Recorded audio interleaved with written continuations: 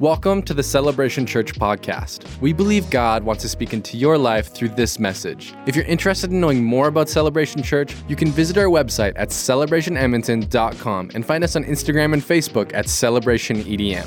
Thanks for joining us. We hope you enjoy this message. It's just great to be here. I'm from Ontario, and we still don't know if we're in a lockdown or not or whatever, but it's just good to be here in Alberta, the land of the free. And it's a breath of fresh air, literally, because I haven't had to wear a mask, which is not a terrible thing if you got to wear one for whatever reason, but it's been refreshing. And as Pastor Joel just mentioned, I'm from Waterloo. I live there with my wife, Emma, and our three kids, Kensington, Theo, and Claire. I know that they wish that they could be with me, but my son sent me with Chase, his little Paw Patrol guy. He said, "Dad, take pictures with him wherever you go. I'll keep Marshall here." And so I've just been taking pictures everywhere. So if you saw me doing that, I'm not a crazy person.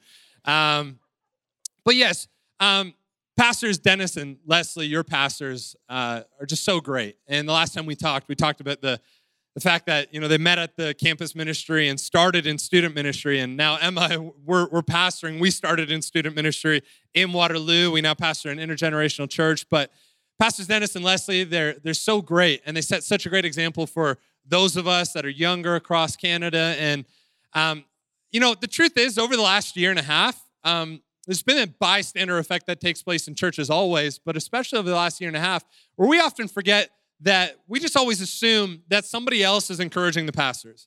And I want to encourage you to be the person that says, I'm not just going to be a bystander expecting somebody else is doing that, but I'm going to stand with the pastors and make sure that I'm part of their encouragement. You know, if you want to be healthy, that's good.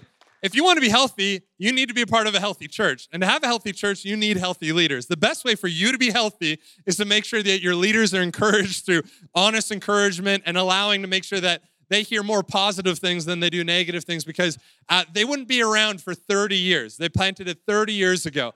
They still wouldn't be here if they weren't healthy and dedicated and loved you guys. And so make sure, my only homework I give to you guys is to send Pastors Dennis and Leslie a thank you, a heartfelt thank you in whatever way you can, and let them know that you love them. Does that sound good? Come on, you're already getting off to a bad start with that. All right, well, if you're taking notes, why don't you write down this title? And Joel, it's been awesome to getting to know you. Joel's the best. Pastor Joel and Jessica, really thankful for them and setting everything up and hanging out. And man, you guys got something good going here. Thanks for having me.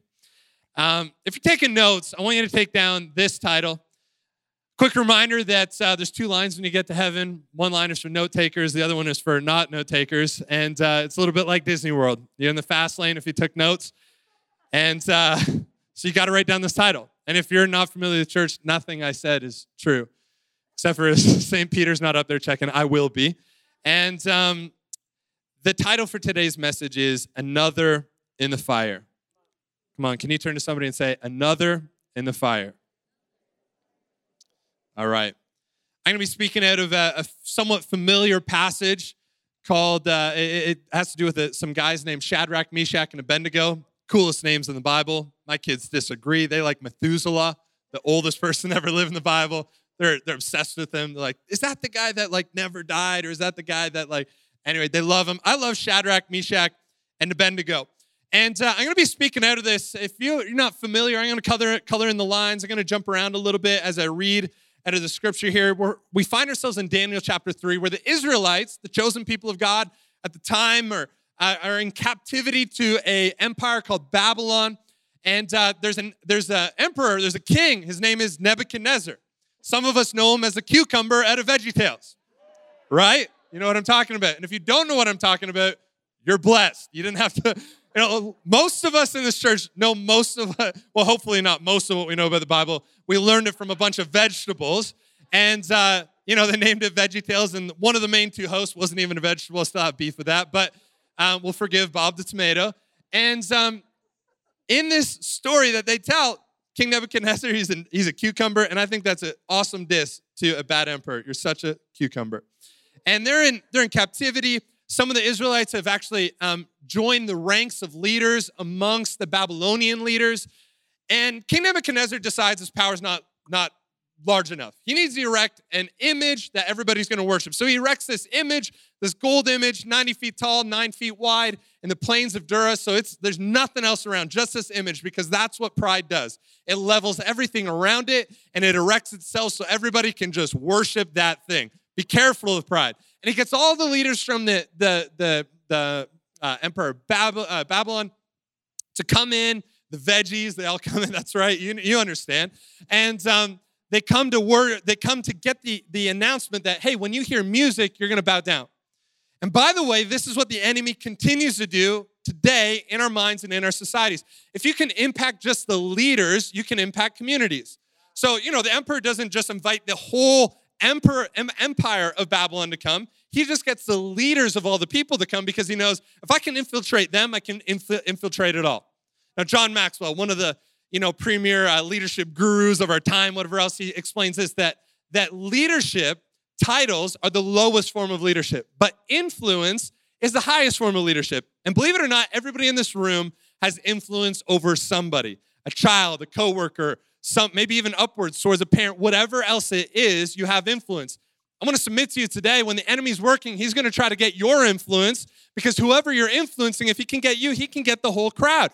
And so be aware of what the enemy's trying to get you to worship and taking your eyes off of Jesus, because you're leading more people than you realize. So he has them come out and he says, hey, when you hear the noise, you're going to bow down. And of course, there's some that didn't, and some of the Babylonian leaders complain about the Jewish leaders that aren't doing this. And in Daniel chapter 3, verse 12, it says, but there are some Jews whom you have set over the affairs of the province of Babylon, Shadrach, Meshach, and Abednego, who pay no attention to you, your majesty. They neither serve your gods nor worship the bunny that you have set up. You got to watch VeggieTales. I'm not explaining that one. So he gets all upset and he approaches him and he says, is this true? You're not doing this, Shadrach, Meshach, and Abednego? And they replied to him in verse 16, King Nebuchadnezzar, we do not need to defend ourselves before you in this matter. If we are thrown into the blazing furnace, then the God we serve is able to deliver us from it. And he will deliver us from your majesty's hand. But even if he does not, we want you to know, your majesty, that we will not serve your gods or worship the image of gold you have set up. Well, the king, Nebuchadnezzar, he gets furious at this, and he orders the furnace to be heated up 7 times hotter than what it was already heated up. Like he's upset. And he says to his soldiers, throw them in there. So they begin to throw them in, and it says that he takes the strongest soldiers and they begin to throw them in, but even as they get close to the flames, the strongest soldiers are burnt up. Shadrach, Meshach, and Abednego eventually are thrown in. And King Nebuchadnezzar looks out and he leaps to his feet and he says, did I not only put 3 men in there? And they said, certainly, your majesty. But in verse 25, he says, look, I see 4 men walking around in the fire, unbound and unharmed, and the 4th looks like a son of the gods. Let's pray. Jesus, thank you for who you are. And I thank you that we get to gather here today and look into your word and begin to understand what it means for us in the internal worlds that, we're sometimes hiding from the people around us, our thoughts, the way that we feel towards certain things, the things that are very much going on inside that sometimes nobody sees. God, I pray that you would inform that world today. Not just the world that we live in, that we can see and touch and feel, but the world that we live in, the world that is sometimes hidden from others, the world that we sometimes feel captive to. God, I pray that you would speak to our innermost being right now. Pray this in Jesus' name. And everybody said, Amen. I want to talk on fear today. And I want to talk about the idea that there's another in the fire of our fear. One of the scariest moments of my life came after I started dating my now wife, Emma. Emma had previously only dated football players, and I was a hockey player. And so I needed to show her what was up. And I made it sound like she dated all these football players. There was like one guy, and I'm actually kind of friends with him now. But I still had to show him up, okay? And so I took her to this place called Gananoque in Ontario. Does anybody know where Gananoque is? Anybody at all? I'm so sorry. So sorry. So we played these guys, and they're like rough and tumble, kind of like they're out in the boonies. They're like, anyway, that's all I'm going to say about them.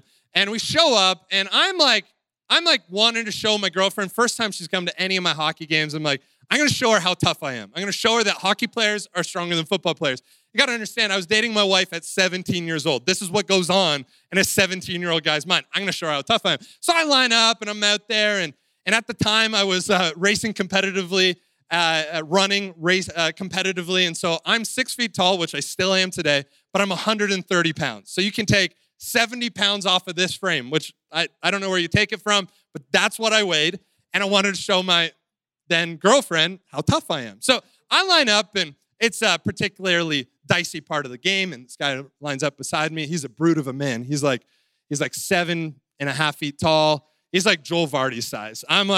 He's like up there, and he's like, hey, you want to fight? And I'm like, what? He's like, you want to fight? I'm like, no. He's like, you want to fight? No. Before I know it, this guy, puck drops. He leans over, grabs my mask, rips it off my cage, and feeds me as I'm falling to the ice 4 times. And all I do is I cower in a turtle-like formation, and I just lie on the ground as this guy beats me up. And I just remember thinking, I wasn't in pain at that point. It was just my soul was in pain. I'm so fearful, and I'm not fearful of him. I'm fearful what this is going to do to my girlfriend, because I'm bent on showing her that I'm tough. I can provide for you. I'm a man. And I'm just like, oh, I hope she's not here right now. And I asked her after the game, did you kind of see what happened? And she's like, no, of course not. And she's like, we're going to get a home security system when we get married. Most fearful time of my life. Now, listen, this is basic. A lot of us understand that fear is much deeper than this level, and it lives much deeper in our souls. It's not a funny memory. A lot of us, when we experience fear, is detrimental to not only our experience of life, but it becomes detrimental sometimes to our souls, and detrimental to our minds, and detrimental to our physical being. Scientific studies will show what fear does to us when it lives in us too long. I want to talk on this idea that God wants to get in our inner world even while we're experiencing the world in front of us. I've struggled with mental health my whole life, and maybe you're in here and I don't even think mental health is a thing. Well, that's a starting place for us. But even if you don't think that, I would encourage you to analyze yourself when you're feeling those feelings. Something's off inside of you, because I believe God has something to say to you. Something I struggled through my whole life. My wife is a therapist, so I often say I sleep with my therapist, and I don't get invited back to churches after I say that. But, so, we're in this world all the time, and it's unique because we live in a university town, and university students, I don't know if you knew this, but they're very, very anxious a lot of the times. But I believe that when we come to Scripture, even passages like this, that God wants to speak to our innermost being. That God has something to say to the deepest parts of us that maybe we haven't revealed to other people, but it lives with us day in and day out, because fear is familiar to us all. And the starting point of this story where there's an action that takes place and there's a threat of a looming something happening in Shadrach, Meshach, and Abednego's life, there's this internal thing that we sometimes breeze over, somehow it's just this mechanical fictional story where, of course, they trusted God. But you got to remember, when we read Scripture, they're not reading their story back to themselves and oh, this is how we should act. They don't know the end of this story. They're there being threatened with being thrown into a fiery furnace. Everything is at stake for them in this moment. You can just imagine yourself in this moment. What do you do in the midst of fear and everything else? And what we learn through psychology is that fear is the foundation for so many of the things that people face. Fear is the foundation of depression most of the time.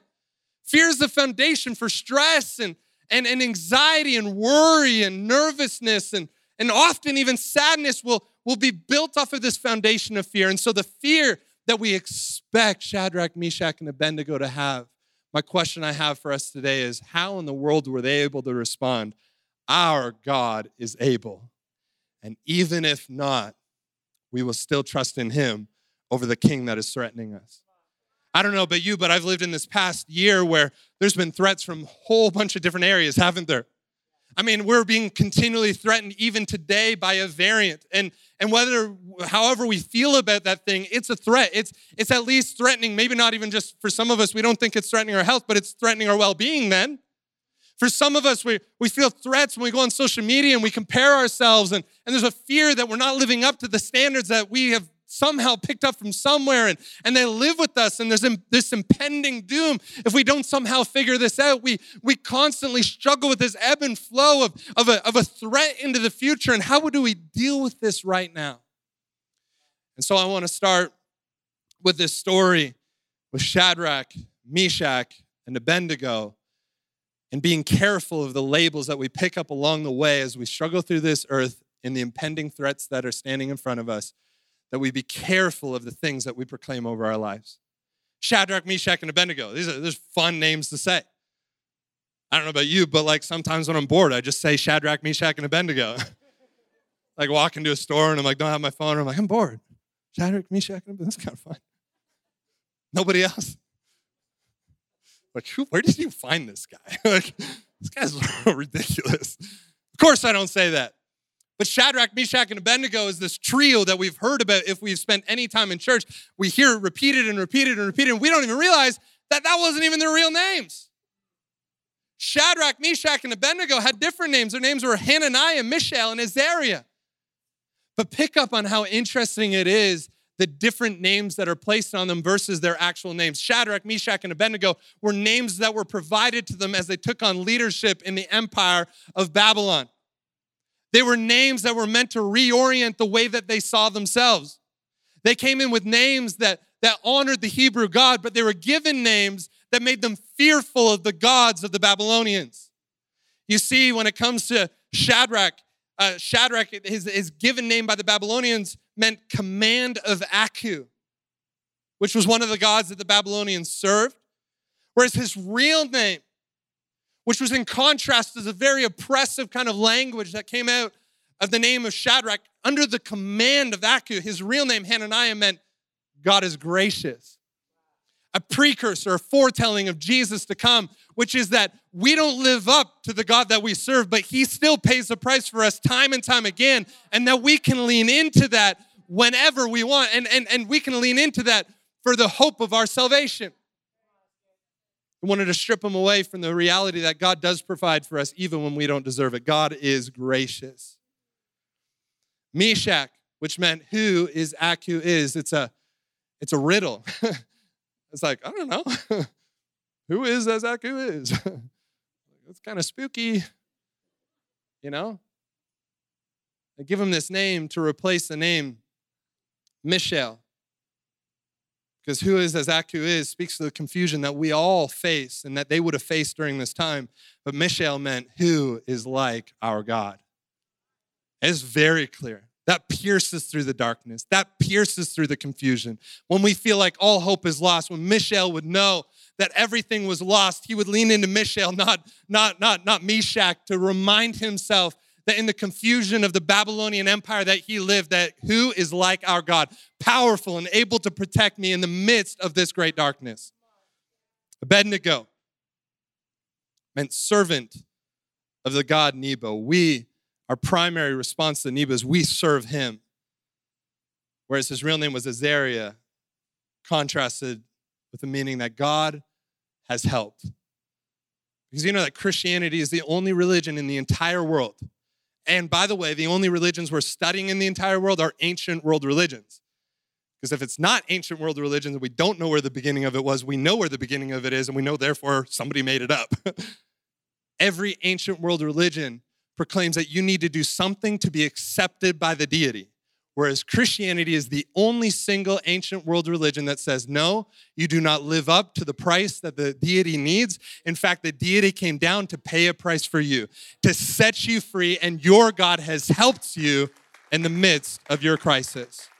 See, we need to be careful, as these men would have been, because they didn't want to lose their identity in the midst of something being asked from them that they knew was against what God would have them do. We've got to be careful the words that we speak over ourselves because they mean something to us. All of a sudden, we get an identity from the things that have been spoken of us. Now, I got a mental health diagnosis later on in my life that all of a sudden I could take that on and kind of live out of it. And this could now be my identity, and now I can live and whatever else. And I would caution you to make sure that you don't take on the identity of the label you've been given. For some of us, we have an anxiety disorder.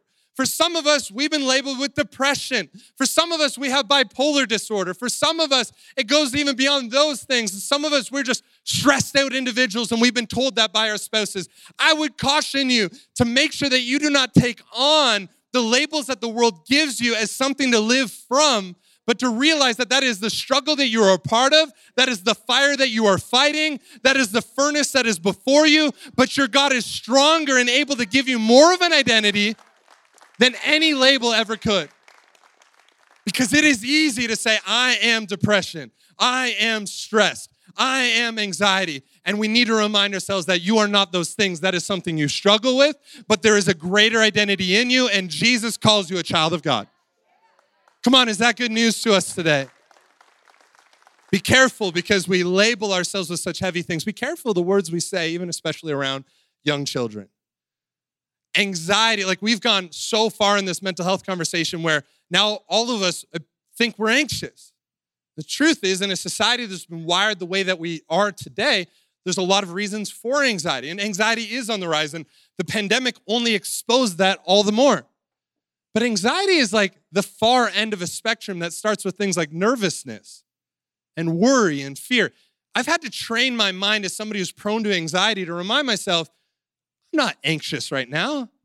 I'm stressed out. Be careful, because the last thing we need our kids to grow up with is not just having an awareness of mental health, which is really good, but is claiming things over their life before they even get a diagnosis that I'm anxious, when meanwhile they're struggling with a very real human experience of just being stressed out or fearful or nervous or frustrated. But our brains have a hard time because our body reacts to all of these things in very similar ways. But anxiousness is a perpetual worry that we have a hard time getting rid of, whereas these other things are things that happen in the moment that we can identify, and with more information we can get rid of. Be careful the words that we speak over ourselves, because they are not our identity. They are the things that we are fighting against. I feel like I should insert some funny story here to keep everything, So there was this one time, I'm just going to keep going at a time's sake. We continue on into Daniel chapter 3, 16 to 18. And in 16 to 18, as we read earlier, King Nebuchadnezzar is like, hey, you guys really going to do this? And Shadrach, Meshach, and Abednego say, yeah, we're going to go through with this because our God is able. And even if he does not, we're still going to serve him. So I wonder for those of us today, if we're really willing to realize and understand about ourselves, that we actually, when we're under fire and we're under siege and our minds are under siege, or maybe we're just in a situation, there's a pending event that's in the future that we're not sure, it's murky, it's whatever, but it's causing fear in ourselves. I wonder if we're able to remind ourselves that the world is watching us, not when we're going through good things, but they're watching us when we go through bad things. See, when we're under fire, we're under review by the world that we live in. And this is vitally important to understand, because nobody's celebrating, or nobody that's outside the church or outside of faith is really congratulating us when things are going great. What I mean by this is that, we've had 3 children, Kensington, Theodore, and Claire. And, I asked my youngest, Claire, is your name Claire or is it Claire Bear? And she's like, Claire Bear. If you call her Claire, she's going to correct you. So she's Claire Bear. And I remember each and every single one of these children, they're born and we're in the hospital, and you do the Instagram thing and you're holding this little baby and you're like, I have no clue what I'm doing. It's so awesome, best day of my life, and please don't send me out here. But everybody's getting the excitement and the things that are going great and everything else.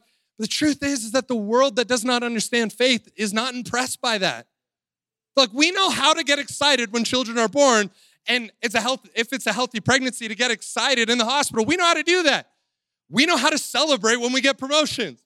The world goes, we know how to celebrate when I win awards. We know how to celebrate when these things happen. But you know what the world is looking for out of the church?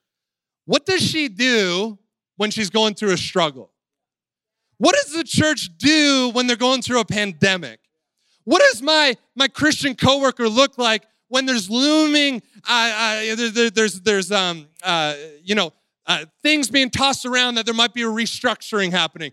That's when the world wants to know, what are Christians really made of? And what does their God have to say about those situations? Because the world knows how to celebrate. The world knows how to stand at the end of the end zone and celebrate the wins of their lives. But the world does not know what to do when things come crashing all around them. And I want to submit to you today that it's us as Christians that we need to better exemplify what it looks like to live with a lot of the stuff that's going on in our world today. You see, I really believe that God can do more with our pain than he can our promotion. Each of these Jewish people had been given a promotion by King Nebuchadnezzar, but that's not what we take out of this story, is it? Because nobody cares.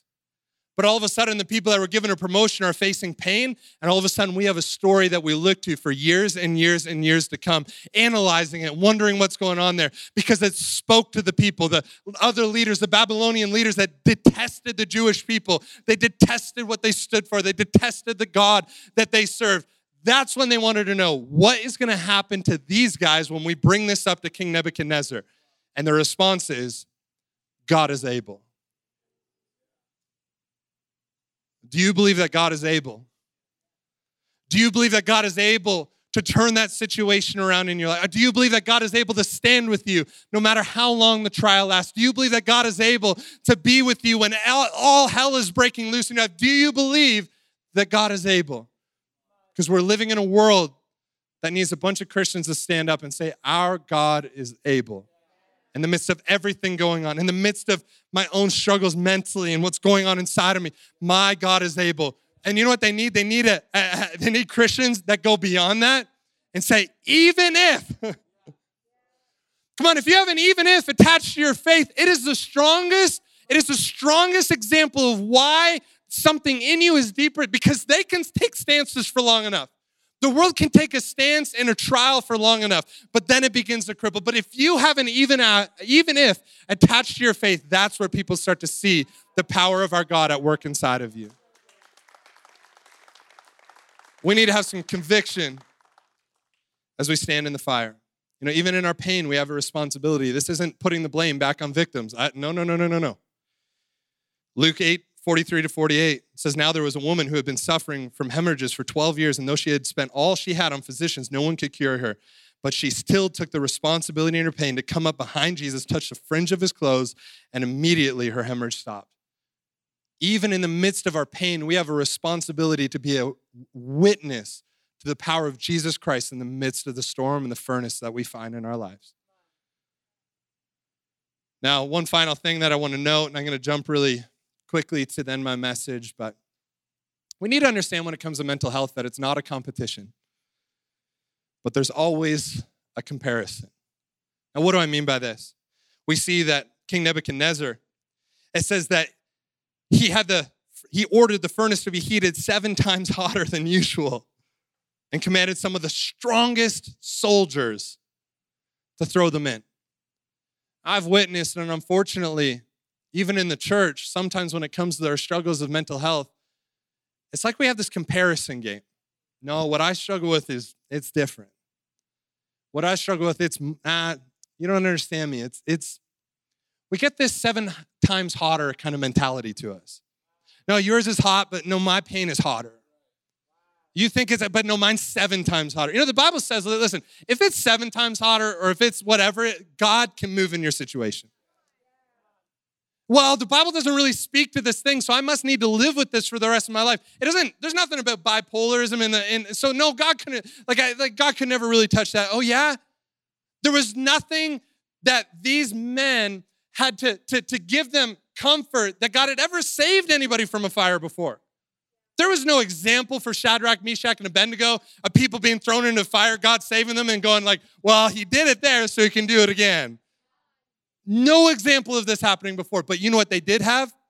Not just contexts that were exactly the same as theirs, but principles of God's character that he had exhibited in previous history. God parted the Red Seas. He brought Joseph out of the prison. He allowed them to cross on dry ground through the Jordan River. The walls of Jericho fell. And if he can do that in all those situations, certainly he can save us from this fire. Certainly God can speak to my anxiety. He can speak to my stress. He can speak to this condition, because if it's a fight, it's a fight worth God winning.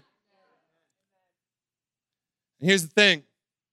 I know this firsthand because when I was 12 years old, after about 6 years of dealing with what I now know as anxiety, I started dealing at 12, 13 years old with something that just expanded out of control. All of a sudden, it wasn't just I was anxious when my parents left the house, but I was making deals with the devil in my head. I would go to bed at night and weird thoughts would come into my mind and it would say, hey, if you don't do this, then this is going to happen. If you don't reach 40 chapters of the Bible tonight, this is going to happen. The most reoccurring thought I had was that in my sleep, without my own ability to choose, it was just going to be me sleepwalking. I was going to go to the kitchen. I was going to grab a sharp object. I was going to come back to my room. And that would be it for my brother that shared a room with me. I'm being sensitive to some of the younger crowd. But you can just imagine the graphic images. And if you don't read those 40 chapters, then this is going to happen, deal or no deal.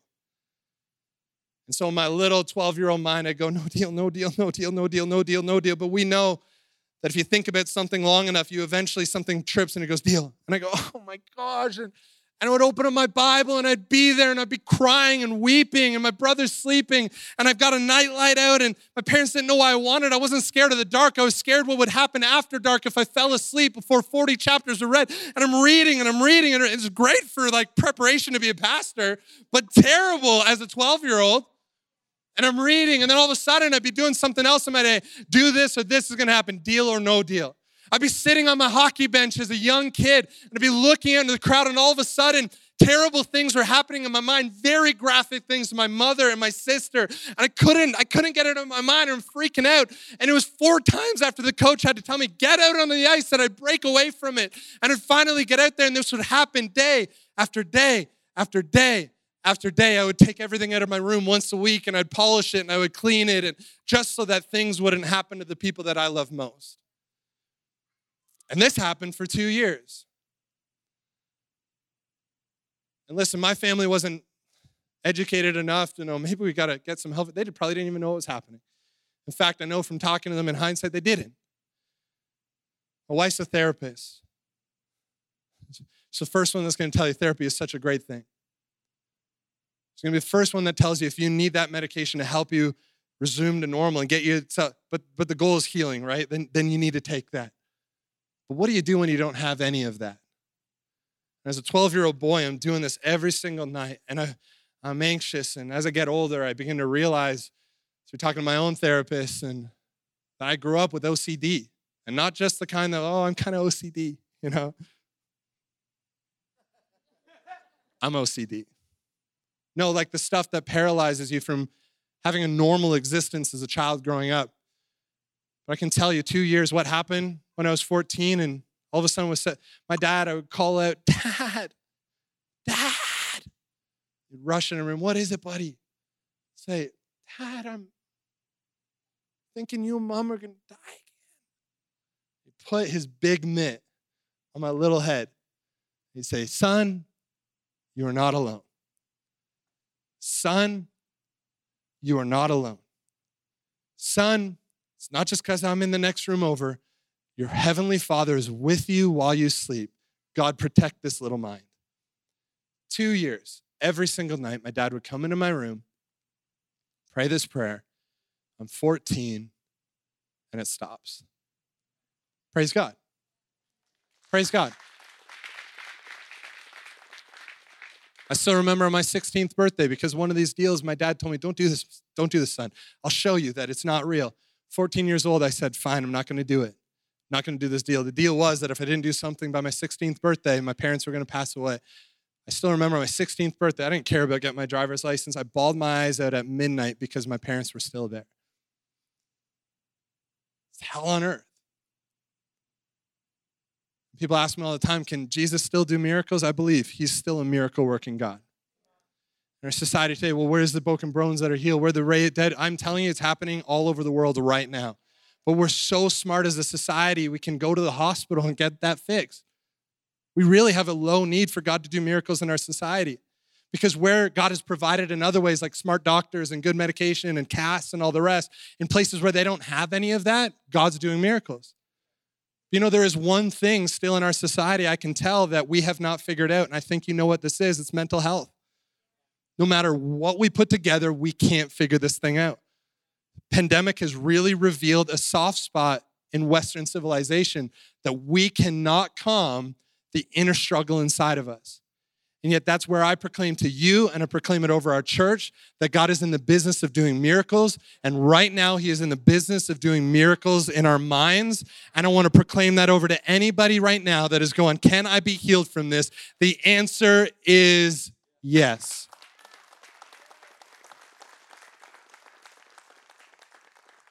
So I'm going to pray in a moment for all of us with that struggle. 24 years old, first baby. Since 14, I haven't experienced anything. 10 years later, to the month. Holding my little baby, a couple of sleepless months. A voice comes into my head. See this little baby? This is going to happen. Deal or no deal. I haven't experienced this voice for 10 years. Because when you have injuries, even physical ones, they'll come up every once in a while. Deal or no deal. And all of a sudden, I'm holding my baby. I'm so excited. I'm a new dad. Deal or no deal? No deal, no deal, no deal. Please, God, not this again. All of a sudden, something broke in me. I went, no, I know how to win this battle. Shadrach, Meshach, and Abednego, they knew God can move. He is able. When we find ourselves in that furnace, we got to remind ourselves that he's willing to stand with us in the fire. We're not alone. There's another in the fire with us. And so I'm saying no deal, and it's happening. And I'm realizing, and God's speaking to my spirit, and I start going, no, this is not how this is going anymore. And for some of us, we need to stand up and say to the enemy, you're not ravaging my mind anymore. You're not ravaging my spirit. You're not ravaging the minds of my kids, my parents, this person. I'm praying for miracles of the mind. Come on, every head bowed in this place. If you're going, I need God to move in my life, and I can't handle it. No, I need you, God. I need another in my fire. If that's you, can you just raise a hand with every head bowed and eye closed? I want to pray for you today. My hand's up. Obviously, hands up all over this place. You don't have to be nervous if this is you. I'm telling you, you're in the fight with 50% of the people in this room. Jesus, with every hand that's raised. It wasn't a conference. It wasn't a service. It wasn't some hyped up speaker that came and helped me get set free from what was going on inside. It was quiet moments in my room where my dad reminded me that I'm not alone and your presence is always with me. So God, I pray that even if we go home from here tonight and that voice is still going on in our heads that I'm always going to be depressed. I'm always going to be this, do this or that, whatever that voice, God, I pray right now that you'd remind us that your presence goes with us, that you're willing to step in the fire with us, and that true healing comes from you. God, I'm praying for miracles of the mind in this place right now. Be with us as we go from this place, we pray. In Jesus' name, amen. Thanks for listening with us today. If you enjoyed it, check out more messages like this at celebrationedmonton.com or on the Celebration Church mobile app. If you'd like to partner with us financially, you can give on our website at celebrationedmonton.com. Come back next week to hear another great message.